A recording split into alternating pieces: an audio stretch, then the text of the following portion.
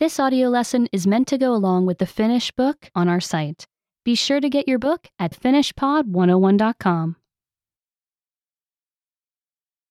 Mitä on asioiden sisällä? What is inside?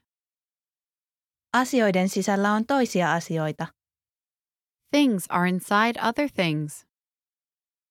Mitä on tämän kuoren sisällä? What is inside this shell? Sen sisällä on pähkinä. A nut is inside. Mitä on tämän palon sisällä? What is inside this pod? Sen sisällä on herneitä. Peas are inside. Mitä on tämän luumun sisällä? What is inside this plum?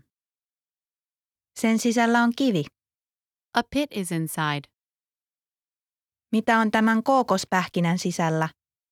What is inside this coconut? Sen sisällä on maitoa. Milk is inside. Mitä on tämän munan sisällä? What is inside this egg?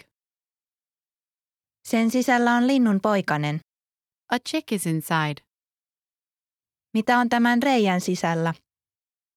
What is inside this hole? Sen sisällä on pöllönpoikanen. A baby owl is inside. Remember, you can download the book for this lesson and unlock even more great lessons like this. Go to finishpod101.com.